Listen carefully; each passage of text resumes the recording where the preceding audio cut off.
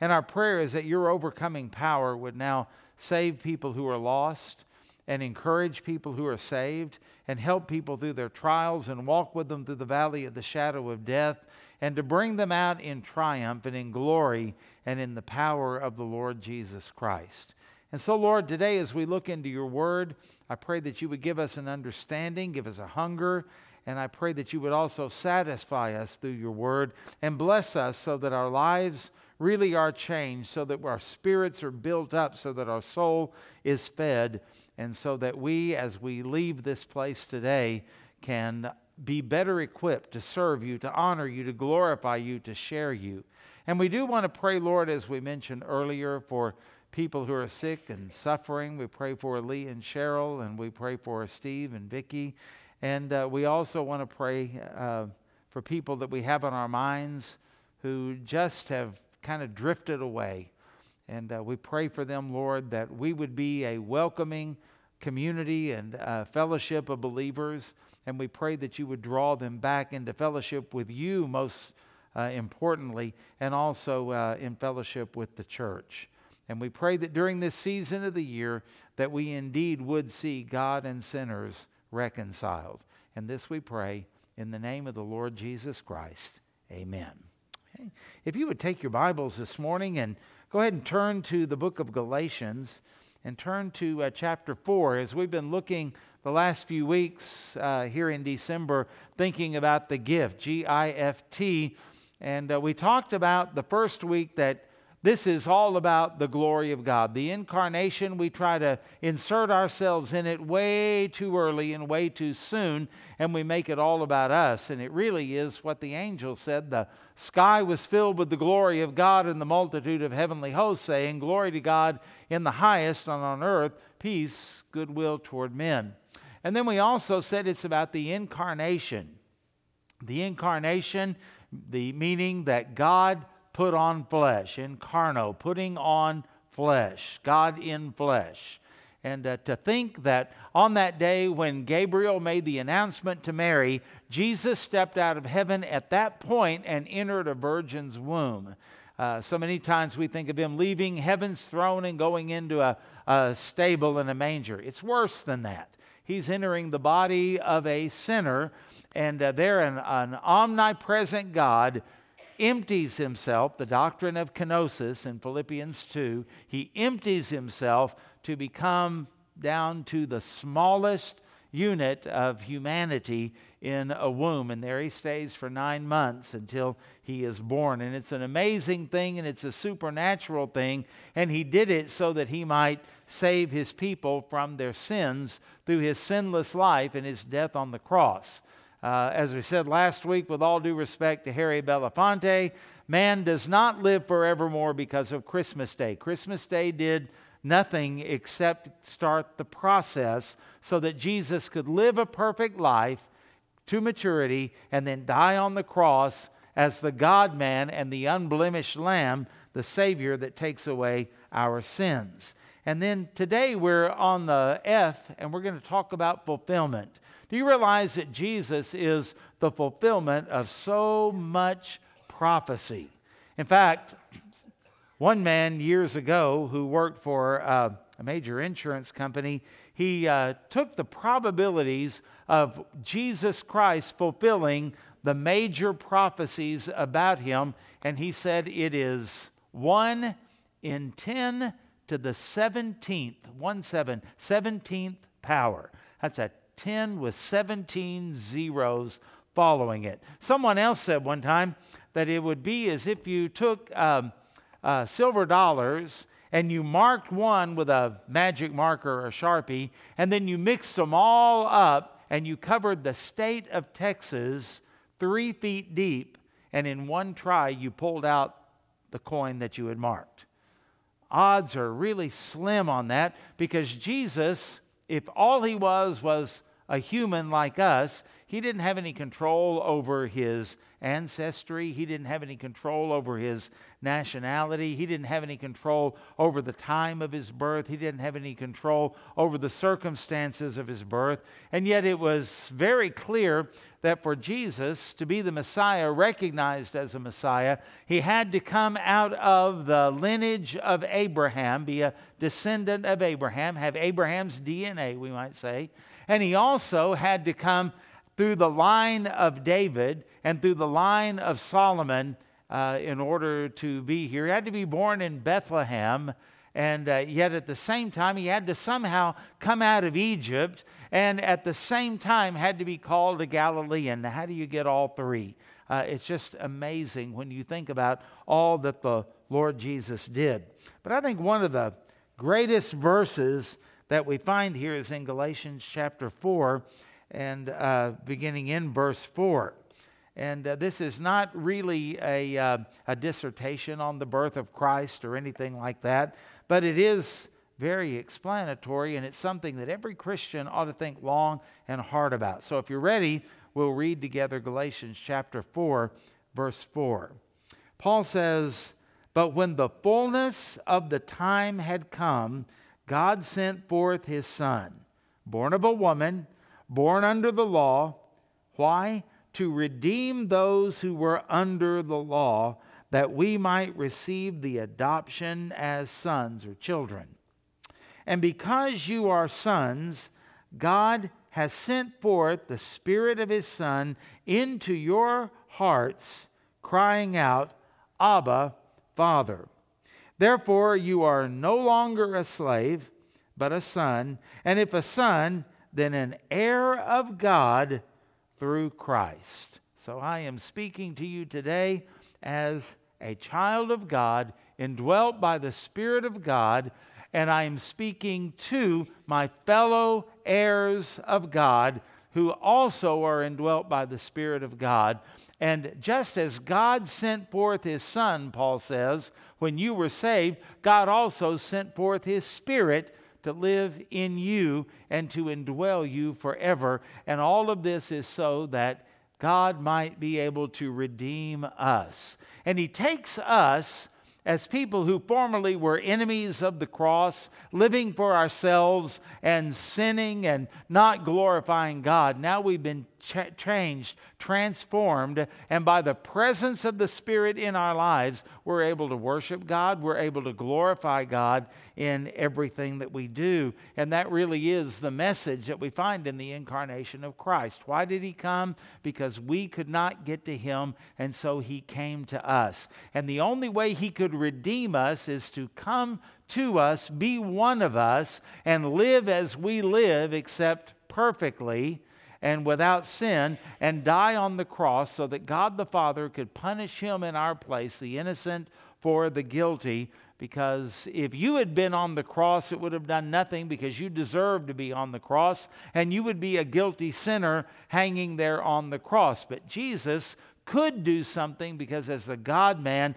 he not only was innocent, but he was able to absorb the wrath of God. We call that propitiation. Absorb the wrath of God that you deserve, and then he could give you his righteousness in exchange. And this is what the world doesn't know. This is what the typical Christmas story does not explain and does not go into. There's a reason for all of this. Now, as we kind of take these verses apart so that we can understand them better, I want you to understand there's a fulfillment in all of this with the birth of Christ, because he came, number one, at the perfect time.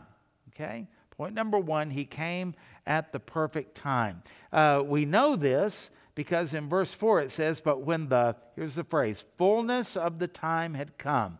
The word fullness there is the Greek word pleroma, and pleroma, we could use that to describe, maybe a due date. You know, if you you find out that you're pregnant, you go see the doctor, and they give you a due date, and they tell you, when your child can be expected, okay? Now, they can't predict it with total accuracy unless they're doing a C-section or something, but then perhaps they can. But most of the time, it's kind of a guess. So in that regard, due date doesn't quite fit it. Oh, unless you think about, you remember when you used to go to a library and you would go in there and you would check out a book and you would open it up, and in the front of that book there was that little card that you took out, and you would hand that to the librarian. They would stamp that card, and then they would stamp the little pocket thing that was in the book, and that was your due date. That was the date that the book had to be turned in. You might think about that with the IRS. They usually give you a due date when your taxes need to be in. All kinds of things that we think of like that. Now, pleroma here means the fullness of time, when everything came together at the exact moment, the exact timing, and the exact date. The fullness of time, the fulfillment of all of that. And so we know this about the coming of the Lord Jesus Christ. In Luke chapter 1, when that announcement was made to Mary and the Lord Jesus Christ entered her womb, that was at the exact time, the moment, the fulfillment, the due date. It was the fullness of time for Jesus to come. It wasn't an accident. It wasn't arbitrary. It wasn't like, oh, wait a minute, it's lining up, do it now. It wasn't like that at all. This was planned by a sovereign God. Now, as to what the due date meant, we know that everything came together. What were all of those things? Well, certainly we know the things that the Bible would tell us, and we know the things that secular history would tell us, and so we can surmise some of them, but we also know there were things in the heart and the mind of God that we won't know until we get to heaven, and yet all of those things came together. Well, we'll look at it from what we do know. What we do know. We know that Jesus Christ is the one and the only one who could fulfill all of the Old Testament prophecies about the Messiah. It was very, very clear, and it was well known, and so Jesus met all of those. But I want us to think about some other things too. Because when we look at the world, we sometimes wonder, does God really control the world? Well, of course, we would answer, in church, of course He does. But sometimes we read about things and we hear about things that we go, how in the world could that be happening? And what is this world coming to? And the theological answer is the world is coming to exactly what God wants it to come to, and that is the second coming of the Lord Jesus Christ and the end of the world, actually. And it's all right on schedule, right on time, the way that it is supposed to happen, but it doesn't feel that way. Sometimes it feels chaotic, it feels out of control. We wonder where some of these things came from. We wonder where some of these ideas came from. We wonder how far can sin go. We wonder how far can things spin out of control politically, economically, morally, all of those kind of things. And yet we have to stop and realize, no, wait a minute, this is all in control. God is taking this exactly as He promised, exactly as He revealed in His Word, and we've got to understand that. And yet sometimes it feels so far-fetched, doesn't it, to think that God would be in control. And some people flat out reject it. Well, when we go back into history and we look back at the birth of the Lord Jesus Christ, things were happening, and they weren't just happening among the Jews. They were happening among the known world at that time. As you know, there had been empires that had ruled the world, basically 4 of them. There was the Babylonian Empire. That's what we study about during a good portion of the life of Daniel, when they were basically from Iran, and so Iranians were ruling the world. The Babylonians, or Chaldeans, the King James says. And then later, they were conquered by the Medo-Persian Empire. Media was a nation, and so was Persia. So it was kind of a conglomeration of nations that defeated Babylon. And that Persian Empire, based out of modern-day Iran, Babylon, Iraq, I think I said it wrong earlier, and Persia out of Iran. Those 2 nations have been at war for a long time. And then after that, a guy, you ever heard of Alexander? Alexander the Great. And so the Greeks took over, and they dominated the world and world thought and world religion and commerce and everything. And then the Caesars came along, and the Roman Empire became the dominant empire, taking over the Greek Empire and kind of incorporating its thoughts and philosophies and ideas and even its religions. and Romanizing them, so to speak. And that's why the Greek god that's kind of the chief of the gods is Zeus. And the same guy is called Jupiter by the Romans. All they did was Latinize or Romanize all of that type of stuff. So that's the way the world empires went. At this time, when Jesus is born, everybody that knows anything about the Christmas story, we know that the Romans were in control. We know that the one that was in control in Rome, sitting on the throne, was, according to Luke, it was Caesar Augustus. You also will find him referred to in history as a man named Octavian. He was the first one to proclaim himself to be some type of god, and he was the one who was ruling and in control at that time. Now, I want you to think with me about what it was that the various groups that we find at the time of Christ that were dominant and had been around and were still exerting influence, what do they contribute to all of this that gives us an understanding of the fullness of time? Well, I want you to think about the Jews themselves, going all the way back to Daniel in the Babylonian Empire and then the Persian Empire. Daniel was among those that were called the wise men.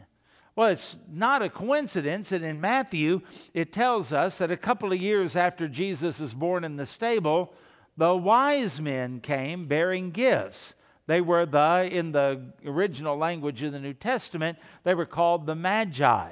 And the Magi, that's the same group of people that existed way, way back when Daniel was there. In fact, Daniel was the chief of the wise men or of the Magi. No doubt he told them about God. No doubt he told them about the promises and the prophecies of Scripture and the splendor of Israel and Solomon and David and all of that type of thing. So no wonder the Magi were looking in the heavens, and as they tended to do, and they saw a star, and they thought about the prophecies that were in the Old Testament, and that's why they went to go find him who was born King of the Jews.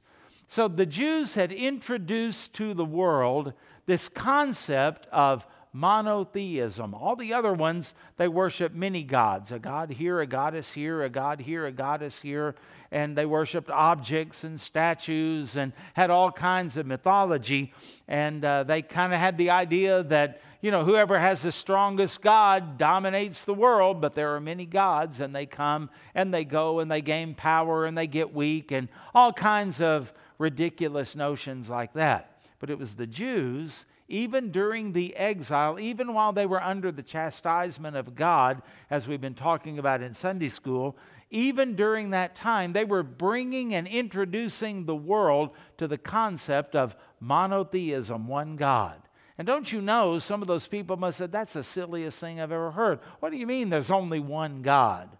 Only one, that's crazy talk. And yet it was implanted and it was there. And through influential people like Daniel, the idea of not only monotheism, but the idea of a coming Messiah and different things like that would be implanted among those who would be interested and who would listen. And the Magi were among those, of course, for all of those hundreds and hundreds of years from Daniel until the birth of the Lord Jesus Christ.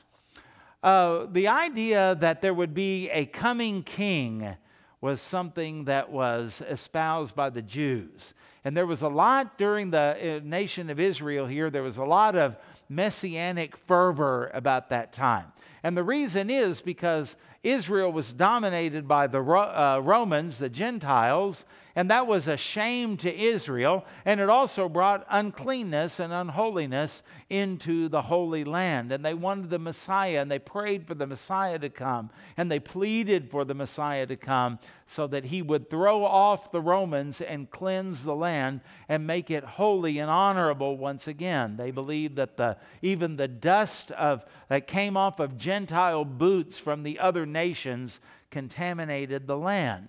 And some had different thoughts about how to do it. The Sadducees said, we're not going to get anywhere unless we get along with these Romans.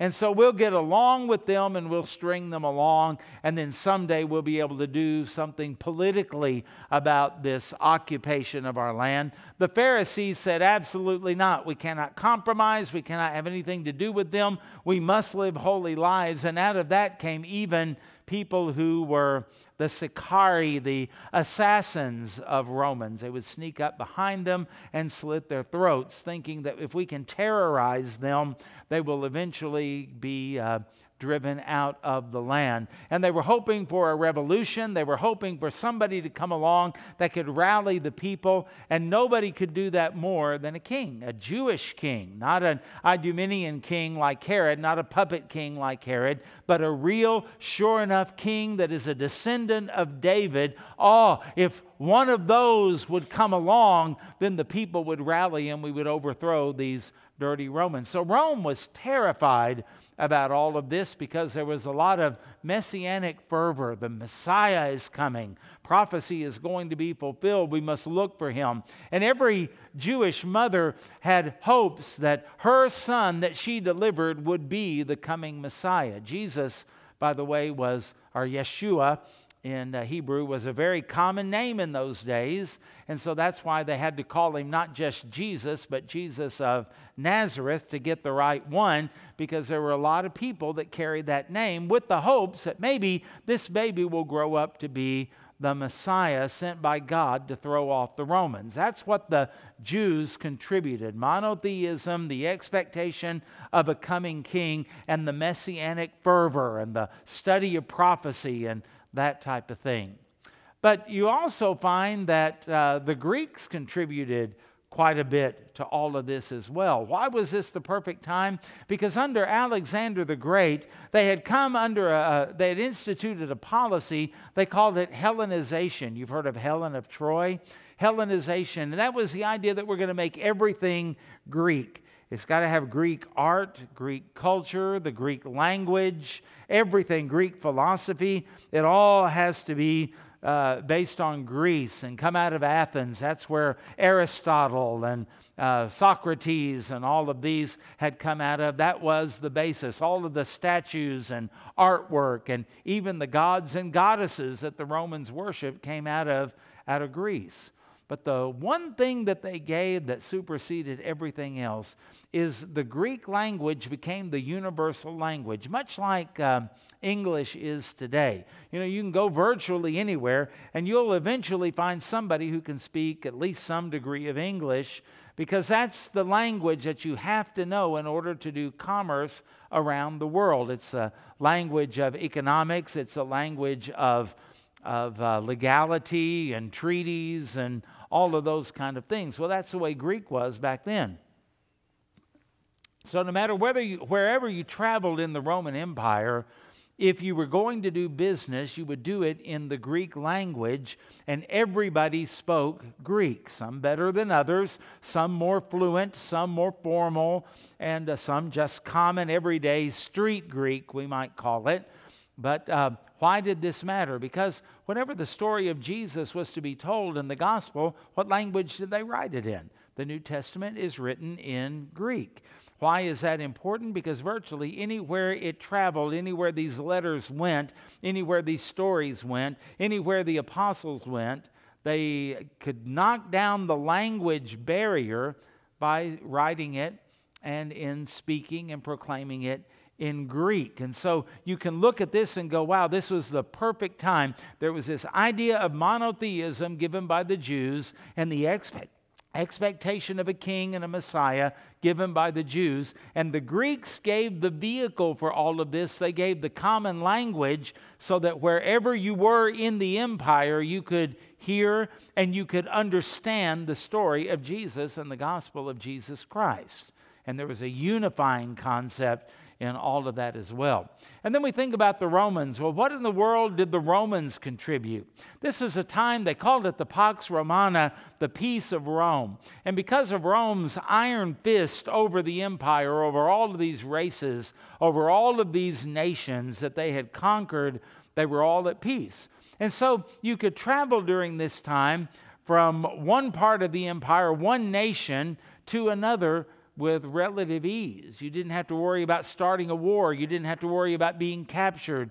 You didn't have to worry about an international incident or anything like that, because it was all under the Roman Empire, under Caesar, and Caesar enforced the peace. We don't want riots. And that's why Rome was so concerned about the birth of Jesus and the story of Jesus, because that would stir up riots and revolutions, and they didn't want that. Pax Romana, they wanted to have the peace of Rome over all of them, and they wanted it to be taken care of. Plus, the Romans were tremendous engineers. You can go even as far as into Great Britain, and you can see Hadrian's Wall. Hadrian's Wall was erected in these early days by the ancient Romans, even in England. Their empire stretched all over the Western world, and they built walls and fortresses and all kinds of things, but they also built something else. They built roads. And some of the roads you can still walk on today when you go over to Italy and other parts of Europe. And these roads, well, the saying has always been, all roads lead to Rome. A tremendous, tremendous highway system. How does that help? Because it means that when the first missionaries, the apostles, went out, they had roadways. They had ways to get from the major cities. They had ways to get around the empire. And all of this facilitated the fast spread of the gospel and the story and the teachings and the doctrine of the early church and of the Lord Jesus Christ. This was the perfect time for the Lord Jesus to be born. This was the perfect time for the church to be established eventually. This is the perfect time for these letters to be written that comprise the New Testament. And this is the perfect time for the gospel to go out into all the world. And so we think about these things, and there's a ton of other things we could think about as well, but this kind of gets you to thinking about the pleroma. This was exactly the time that Jesus was supposed to come. This was the perfect time. This was the due date. This was the plan. And all of these nations, even though they didn't love God, even though they didn't know God, and even though these leaders didn't care anything about the Lord, what was happening? They were all cooperating with the plan of God and fulfilling the plan of God, because this is the time for the Lord Jesus to come. And so we find that this is the perfect timing in all of this. Now, secondly, you'll notice out of these verses, the perfect Savior. Okay? Where did the Savior come from? Well, as far as people were concerned, they might say, well, he came from Nazareth, and you know, the disciple who said when he first heard about Christ, can anything good come out of Nazareth? Galilee was not well thought of, and Nazareth was particularly not well thought of, and yet that's where the Father chose for his Son to be raised. And he was known as a Nazarene. Series of events took them from Bethlehem to Egypt, and then from Egypt to Nazareth. And so that's where the Lord was raised. Not an easy place, and a little more difficult if he's going to have any kind of prominence. You didn't come from Nazareth, and yet that's exactly where he was from. And we find that as we think about this, that wasn't just, even though they might say this is Jesus of Nazareth, Jesus, the kid from Nazareth, so to speak, and yet we find out when we know the whole story, he really didn't come from Nazareth. He came from heaven, and he stepped out of heaven to come to earth, and he was raised in Nazareth. That's the plan, and raised there by choice.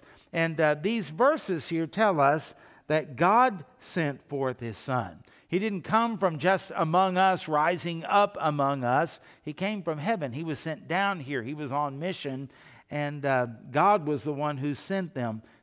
His birth was planned, and because he came from above, that means he had a different nature. And that means that he was on a particular mission. It wasn't just a life, and let's see what the potential is. You heard in that film we watched last week, that video on abortion, where the abortionists say that a fetus is someone with great potential, and the potential to be a human, and we who are in the pro-life movement biblically say, no, the fetus is a human being with great potential. Okay? Well, that was different than Jesus. Jesus came and he was the fulfillment of all of this from the very beginning. Every part of his life fulfilled the will of God, got glory to God the Father, and was perfectly in line. Nothing ever had to be adjusted. Nothing ever had to be changed. They never had to go to plan B. Every part of his life, every moment of his life was leading him to the fulfillment of all things, which would be his death for sinners on the cross of Calvary. Okay? And so we look at him and we think about what John the Baptist said in John 1:29. The next day he saw Jesus coming toward him and said, "Behold, the Lamb of God who takes away the sin of the world," because he is the perfect Savior. God in human flesh, the only one who could fulfill that. He may not be the only one who could be king, because Herod was king and Caesar claimed to be king and all of that, but he's the only one who could be God's king. He's the only one who could be the king who fulfilled prophecy, and he's the only one who could also die on the cross in our place for our sin. He's the only one that fit the qualifications to be the Messiah, the Lamb of God that takes away our sin.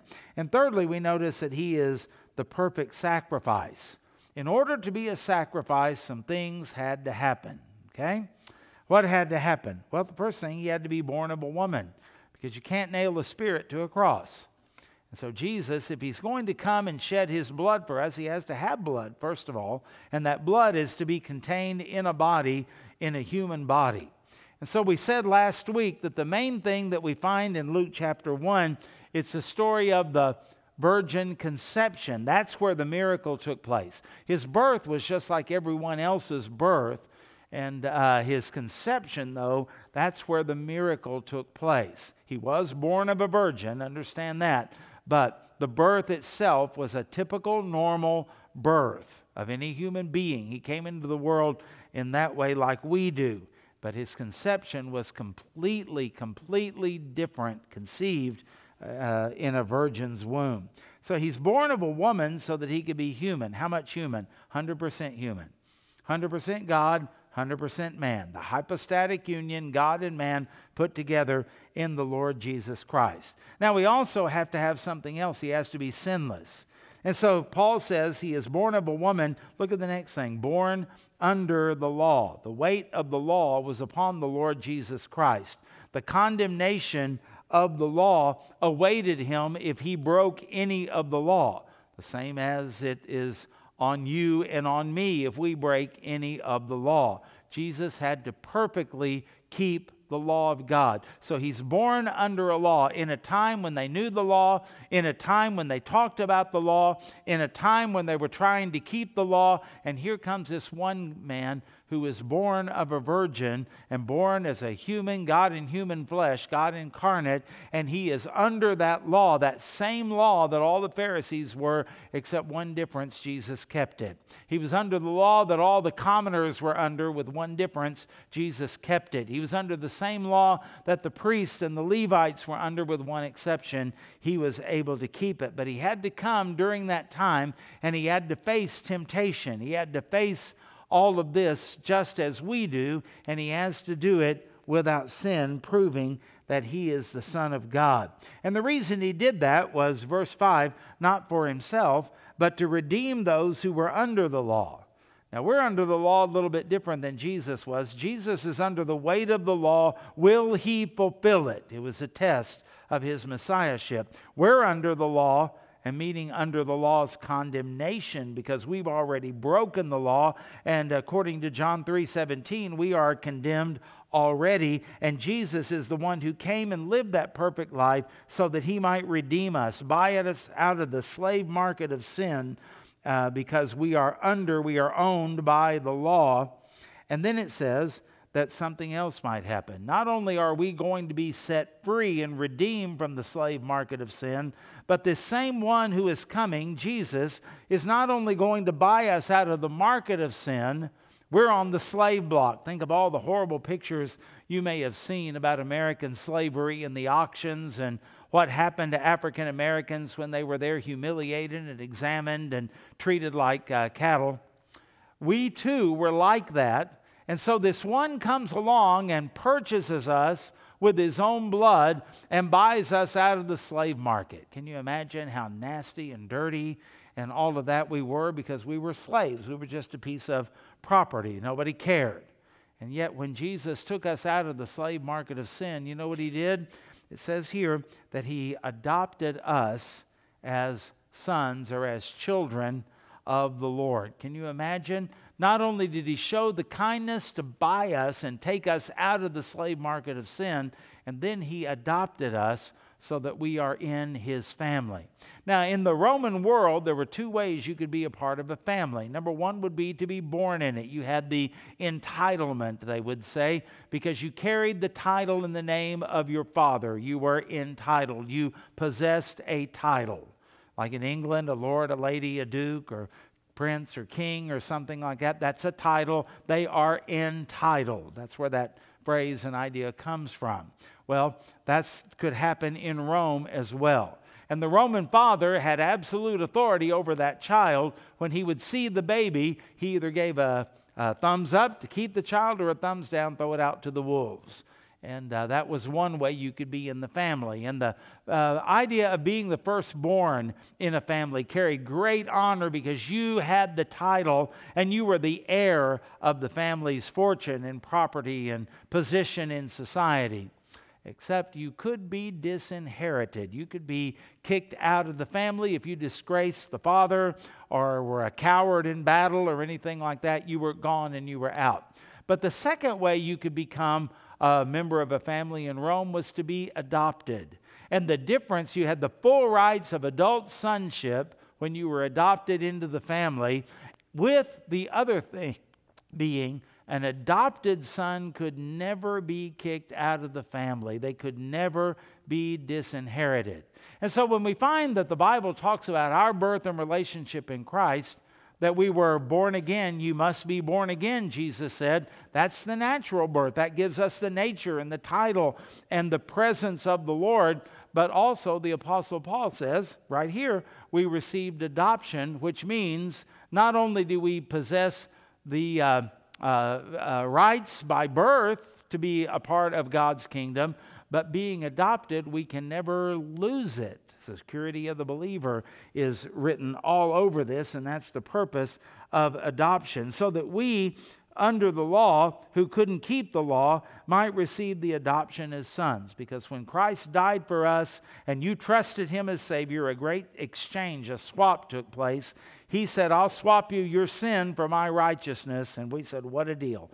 And so we gave him our sin and he gave us his righteousness. And we're always qualified to be there and be a part of the family of God. And by the way, this term sons here is the Greek word huios, which tells us that our rights and privileges are not as a toddler son, or not as an infant son, a child, but as an adult child, a son with full standing and full inheritance and full entitlement. And he does all of this for himself, because this, of course, is for his own glory. And then number 4, notice that it is the perfect redemption.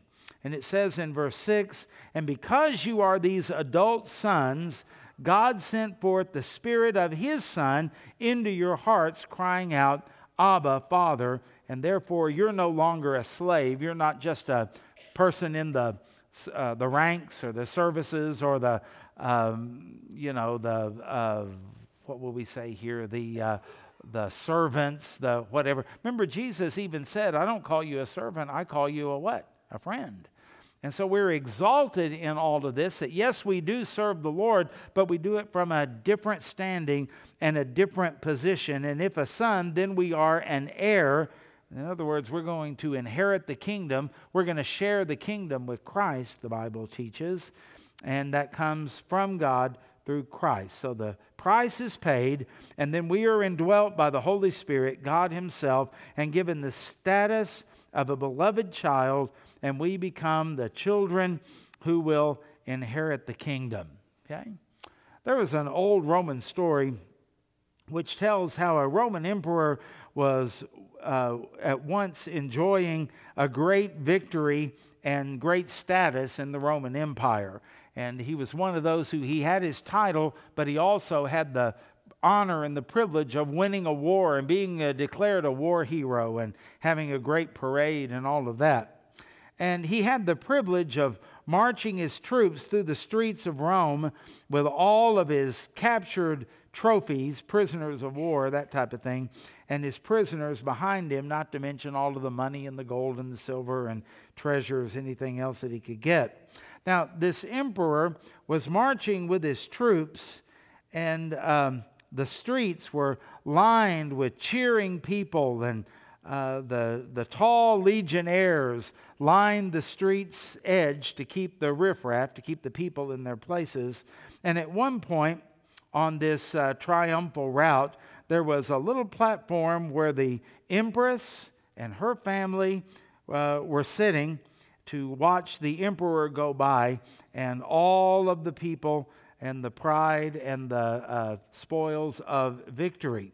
Now, on the platform with his mother was the emperor's youngest son, a little kid, just a little boy. And as the emperor came near, this little boy jumped off the platform, burrowed through the crowd, and tried to dodge between the legs of one of those legionnaires, but he couldn't. And he was going to try to run out to the road to meet his father's chariot. The legionnaire didn't know who he was, but stooped down and stopped him, and he swung him up in his arms and said, "You can't do that. Don't you know who that is in the chariot? That is the emperor. You can't run out to his chariot." And the little lad looked at the legionnaire and laughed and said, "He may be your emperor, but he is my father."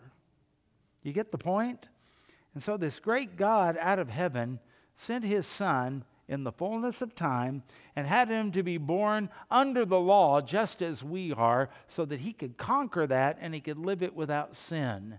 And so that he could do that, so that he might be able to redeem us, to buy us back from the slave market of sin. You ever tried to stop sinning? You ever tried to stop a bad habit? You ever tried to quit something that you kind of enjoyed but you knew you shouldn't do? That's why whoever you yield yourself to, you become a slave of. And so we were slaves to our sin. But Christ, through his death on the cross, bought us out of the slave market of sin, took us out, cleaned us up, and then made us a part of the family by birth and by adoption, and brought us into the family of God. And then the Spirit of God, God himself, was sent into our hearts, and the Spirit of God is drawing us to the throne of the Father, not pushing us away. Everything else says, stay away. Who are you? How dare you? Why would you think you could come before God after all that you've done? Except the Spirit of God himself is saying, come. Come to the Father. Come to the throne. Come and receive grace. Come and receive forgiveness. Come into the presence of your loving Heavenly Father. And so we cry out, Abba, Father. Back when we were in Texas, Tylene Robertson's, I believe, uncle, a relative anyway, came and preached at our church, Ward Walker. And Ward was talking to us about this verse. And he said, I never really understood Abba until I went to Israel. And he goes, and my wife and I were sitting at a table, and next to us is a Jewish family with their yarmulkes on and all of that. And a little boy about 5 years old says this. He goes, Abba, pass the jelly. And he said, and then it dawned on me, that's the relationship we enter into with the Lord. We can speak to him. We are free with him. We are loved by him. We are secured by him. And he is interested in us. He has invested himself in us. And we have a relationship where he's not just a generic father or a ruler or a king. He is all of those things. But to us, he is more. He is Abba, Father. Abba, pass the jelly. That's how we work and relate with him. So if you've never trusted Christ as your Savior and Lord today, I am here today to say I can invite you on the authority of God's Word and God's invitation into that kind of a relationship with the Creator of the universe through Jesus Christ. Will you repent of your sin today and put your trust in Christ and Christ only as the full payment for your sin, believing in your heart that God raised him from the dead and confessing him as Lord, Master of your life? You can enter into that relationship. And then for Christians, I would say this: does that describe your relationship with God? Have you entered into understanding who he is, what he has done for you, how much he loves you, and the power that he has placed within you, and the joy and the privilege you have of calling him Abba, Father? That intimate, close term, respectful. It's more than just daddy or something like that. It's not that. It's very respectful, but it is close and infinite, and that's the privilege that you have because of Christ. Why? Because it's all for his glory. He is God incarnate, and he fulfilled everything that the Father promised and planned for our redemption, which brings great glory to our great God. And all God's people said, amen. You can have this peace. It doesn't come naturally. You can't earn it. You can't do anything to make it happen. God gives it as a gift through his Son, who himself is our peace, the Lord Jesus Christ. Father, we come to you today to say thank you for all of this. Thank you for what it means.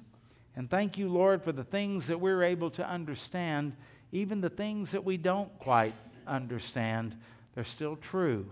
And I thank you, Lord, that we are able to enter into this close and personal relationship with you. And I thank you, Father, that that's all because of what you did, and by your invitation and by your grace. Call people into your family today, and let believers experience the peace that comes from our Abba Father because of what Christ did for us. In Jesus' name we pray. Amen.